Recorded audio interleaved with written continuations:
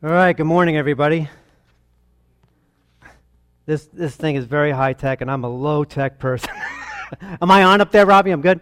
Okay, we're good. We got thumbs up. All right. As I'm standing before you guys, I couldn't help think of a commercial.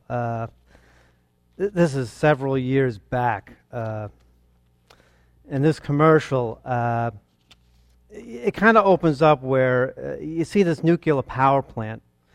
And it kind of zooms in, and there's this control room, and scientists are frantically trying to stop this meltdown of the core of this nuclear power plant. So there's all alarms and bells going off, and this guy walks in. He's holding a cup of coffee and a donut, and he's saying, "Yeah, you need to turn this dial here, and don't forget to activate the hydrogen recombiners." And so everybody's kind of doing what he's telling them to do. And lo and behold, this core starts to cool down. And the alarms go off, and everybody's cheering, yeah, everybody's jumping up and down, and everybody's hugging each other, and this one scientist is hugging this guy, with the donut and the coffee in his hand. He says, "Wow, you were great. And, are you new to the team?" And the guy says, "Oh, no, I'm part of this tour group over here." And you see people waving, and he says, "No, I'm just part of this tour group, but I did stay at a Holiday Inn Express last night." And of course, the message of this thing is, the scientist is looking like, "What?" And but the thing is, I guess, to stay smart, stay at a Holiday Inn Express. That's kind of the message of the commercial.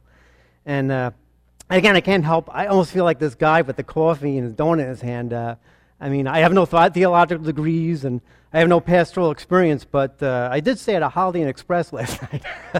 As the saying goes, anyway. But again, I love God's Word, and I pray together today we will just enjoy just spending time in God's Word, His unerring Word. So let me just start with prayer. Lord, again, thank you for this time that we can be together, Lord. And I thank you for your Word, and I just pray we'll enjoy the treasures that we'll find in it today. Amen. All right, today, guys, we are continuing our series on Mark, the Gospel of Mark. So if you wish to turn to that would be great in your Bibles. It's Mark chapter 11 we're going to do today, but not the whole chapter. It's just the first 10 verses of Mark chapter 11. So again, it's Mark chapter 11, verses 1 through 10. And I'll read the whole selection, and then we'll kind of just dissect like each verse that we go through. So Mark chapter 11, verses 1 through 10, I'll just read the whole selection. You guys can kind of quietly follow along. "And as they approached Jerusalem at Bethphage and Bethany, near the Mount of Olives, he sent 2 of his disciples and said to them, 'Go into the village opposite you, and immediately as you enter it, you will find a colt tied there, on which no one yet has ever sat. Untie it and bring it here. And if anyone says to you, "Why are you doing this?" you say, "The Lord has need of it," and immediately he will send it back here.' And they went away and found a colt tied at the door outside in the street, and they untied it. And some of the bystanders were saying to them, 'What are you doing untying the colt?' And they spoke to them just as Jesus had told them, and they gave them permission. And they brought the colt to Jesus and put their garments on it, and he sat upon it. And many spread their garments in the road, and others spread leafy branches which they had cut from the fields. And those who went before and those who followed after were crying out, 'Hosanna! Blessed is he who comes in the name of the Lord. Blessed is the coming kingdom of our father David. Hosanna in the highest.'" And again, this passage of Scripture, I'm sure you guys are familiar with it. A lot of times for Palm Sunday, we'll read this, passages like this. But again, we'll kind of just dissect through the verses and just see maybe we can kind of glean a little more about Mark chapter 11, again, verses 1 through 10. We start off with verse 1. And again, if you're taking notes, I really kind of just held at the 2 main points. The first point we're going to find out is that Jesus knows. K-N-O-W-S. Jesus knows. In verse 1 of chapter 11, we see that Jesus, as they're approaching Jerusalem, he sends 2 of his disciples. Now, we aren't told who these disciples are. If we look in Matthew and Luke and John, their accounts also don't mention who these disciples are. They're just two disciples. Again, maybe in glory we'll find out. Otherwise, we don't know. But that's not the main part of the story anyway. But again, it's two disciples that Jesus sends out. We go to verse 2. And Jesus describes in detail how these disciples, how they're going to get this donkey and what to say to the owner of this donkey. And this donkey is not just going to be any donkey either. This donkey is going to be a colt, C-O-L-T. And then the colt will be probably about, because I'm not a donkey person, I didn't know, so I had to look this up a little bit. But a donkey, like a colt, probably be about 4 years old or less. And this donkey was never ridden on. So again, there's specific details about this donkey that they're going to find. And then we go to verse 3 about what's going to happen here. Now the Lord was, I'm sure, as we read this, because in verse 3 it says, if anyone says to you, why are you doing this? You say the Lord has need of it. And immediately he, or the owner, I guess, will send it back here. Now again, I can't imagine this, but I would think, and I would think everybody else would think this too, the Lord was directing this owner or owner's heart as well as though like we didn't know much about them. Again, these owners we don't know much about, but I'm sure the Lord was directing their hearts about giving this donkey over to the disciples. Matter of fact, in Luke 19, verse 33, which I could turn to. Again, you can turn to it. You can just listen. That's fine. But Luke 19:33, in Luke's account, it says, and as they were untying the colt, its owners, so again, it could be more than one owner, obviously, said to them, why are you untying the colt? And again, to me, now a donkey, nowadays, it doesn't seem to recognize as much as like what's so important about a donkey. But back in that culture, a donkey was a very important farm working animal. So, I mean, I can kind of equate that today, suppose like taking your car. I mean, that's something where if someone was taking your car, you're going to be like, what are you doing? You know, but here, I'm sure you can see that the Lord was directing this owner or owner's hearts, again, about, hey, these two people are going to come up, and they're going to say the Lord has need of it, and you will let them have this donkey, this special donkey. All right. And now we're already moving to verses 4, 5, and 6 of Mark chapter 11. Okay, and they went away and found a colt tied at the door outside in the street, and they untied it. And again, sure enough, and some of the bystanders were saying to them, what are you doing untying the colt? And they spoke to them just as Jesus had told them, and they gave them permission. Now again, we see that everything happens exactly as Jesus said. Because Jesus is God, he knows what's around the corner where we don't. Again, we have a very limited vision where once we pass that corner, Jesus knows already what's going to happen. Where we don't, we're kind of limited. I mean, every day that goes by, tomorrow I can say to you, well, yeah, I'm going to go to work and stuff like that. But again, we don't know the details. We don't know.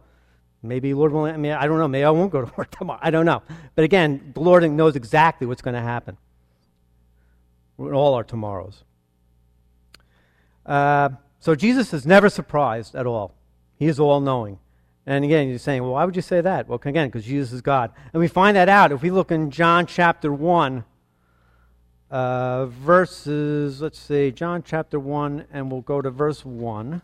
Again, you can turn to it, or you can just write it down and look at it later.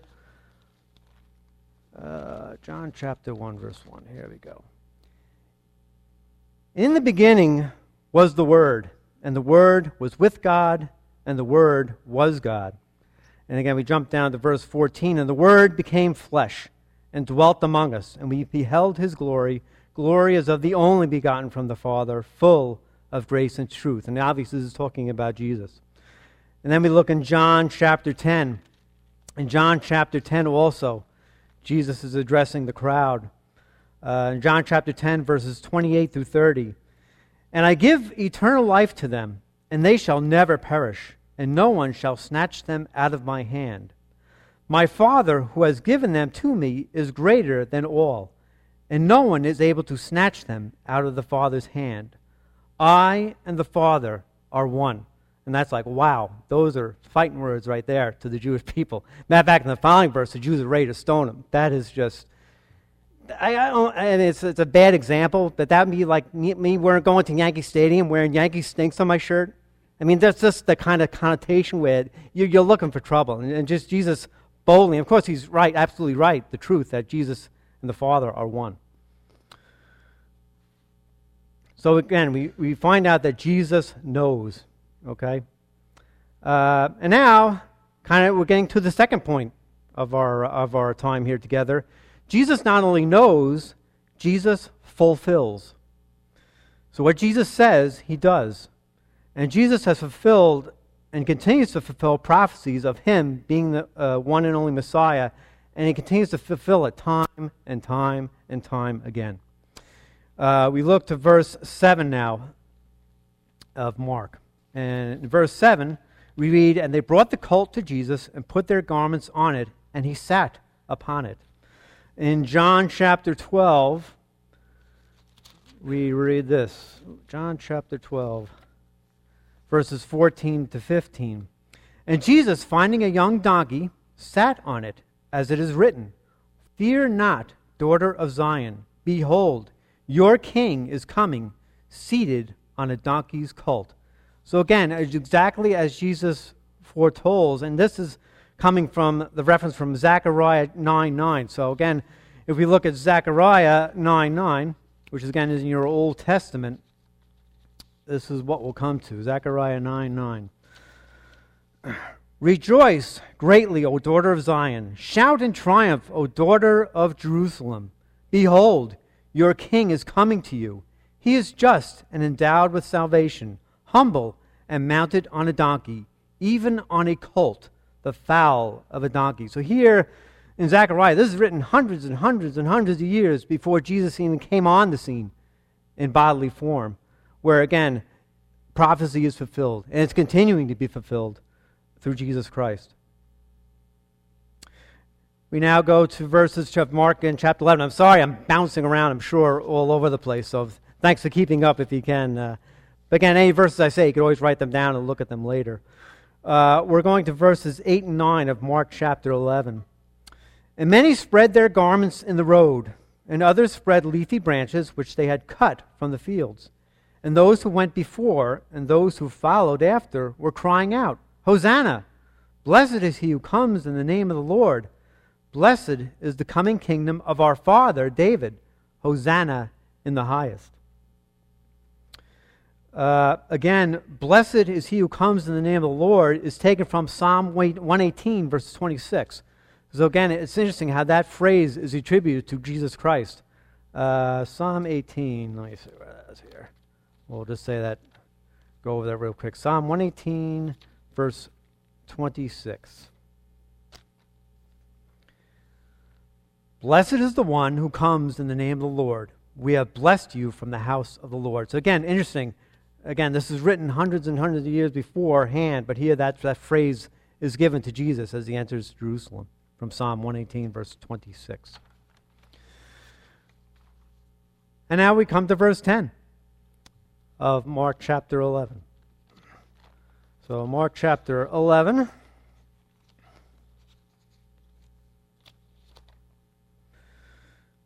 "Blessed is the coming kingdom of our father David. Hosanna in the highest." Now again, the crowds are crying out, this kingdom of our father David. Okay, what does that mean? Well, again, the Jewish people would look to King David as a father figure, being he was the first Jerusalem king, and then a valiant warrior. So again, this King David was looked upon as this fatherly figure. So the blessing of the coming kingdom of Father David isn't out of line at all. It fits right in. If we look at Matthew 21:9, we get a kind of different perspective of what the crowd is saying. So in Matthew chapter 21, verse 9, we read this. "And the multitudes going before him and those who followed after were crying out, saying, 'Hosanna to the Son of David. Blessed he who comes in the name of the Lord. Hosanna in the highest.'" So it seems some of the crowd were crying out about the kingdom of the Father David. David, yes. And then the other people were crying out about Hosanna to the Son of David, to Jesus Christ. And again, this crying out of the Son of David, well, this is again is fulfillment of prophecy about Jesus being a descendant of the family line of King David. This is foretold hundreds of years before this would happen. The birth of Jesus is foretold, again, hundreds of years before it happens. Again, these verses I'm going to say, I'm sure you've heard these verses before, especially during Christmas time. We'll kind of concentrate upon these verses. If we turn to Isaiah chapter 9, verses 6 through 7, reads this. For a child will be born to us, a son will be given to us, and the government will rest on his shoulders. And his name will be called Wonderful Counselor, Mighty God, Eternal Father, Prince of Peace. There will be no end to the increase of his government or of peace on the throne of David and over his kingdom, to establish it and to uphold it with justice and righteousness. From then on and forevermore, the zeal of the Lord of hosts will accomplish this. We turn to Psalm 89, verses 3 to 4.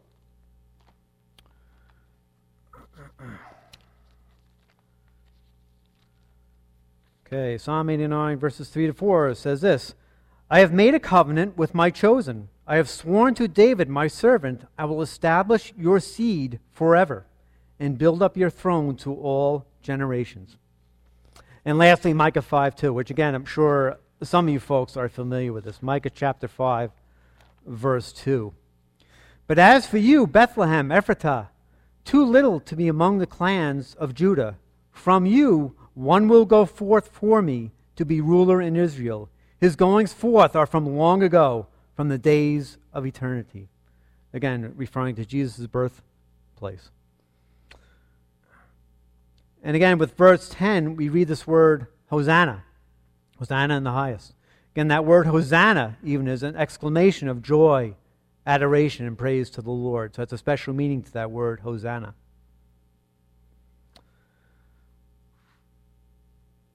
So again, as we kind of get to near the end of our time here together, a couple of becauses.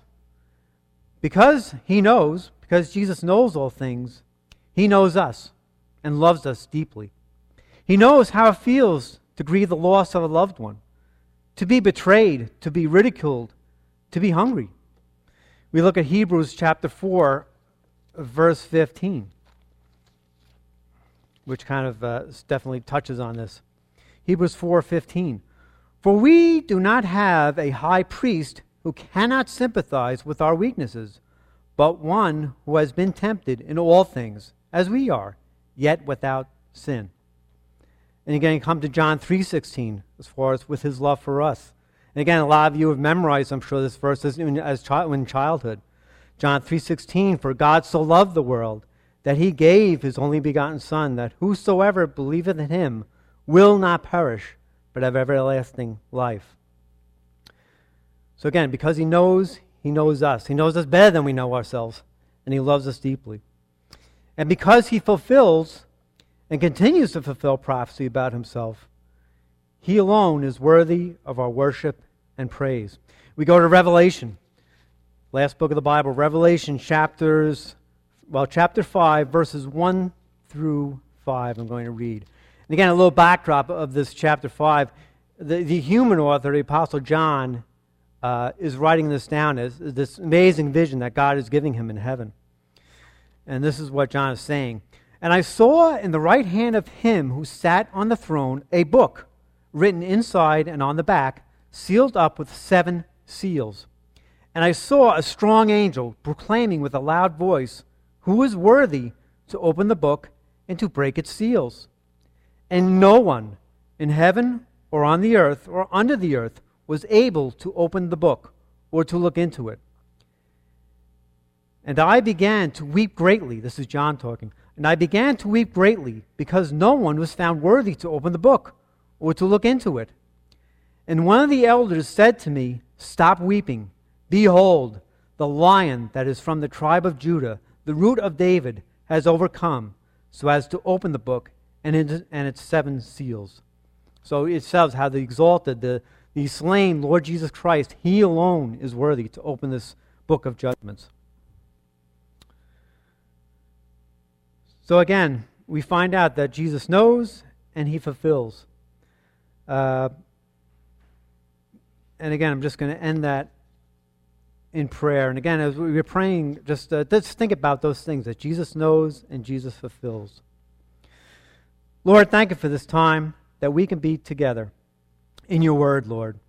And I pray that this time would be an encouragement for us, Lord, as we see that you know all things, Lord, and that you are never surprised when trials come, Lord, when different situations come up that we have absolutely no control of.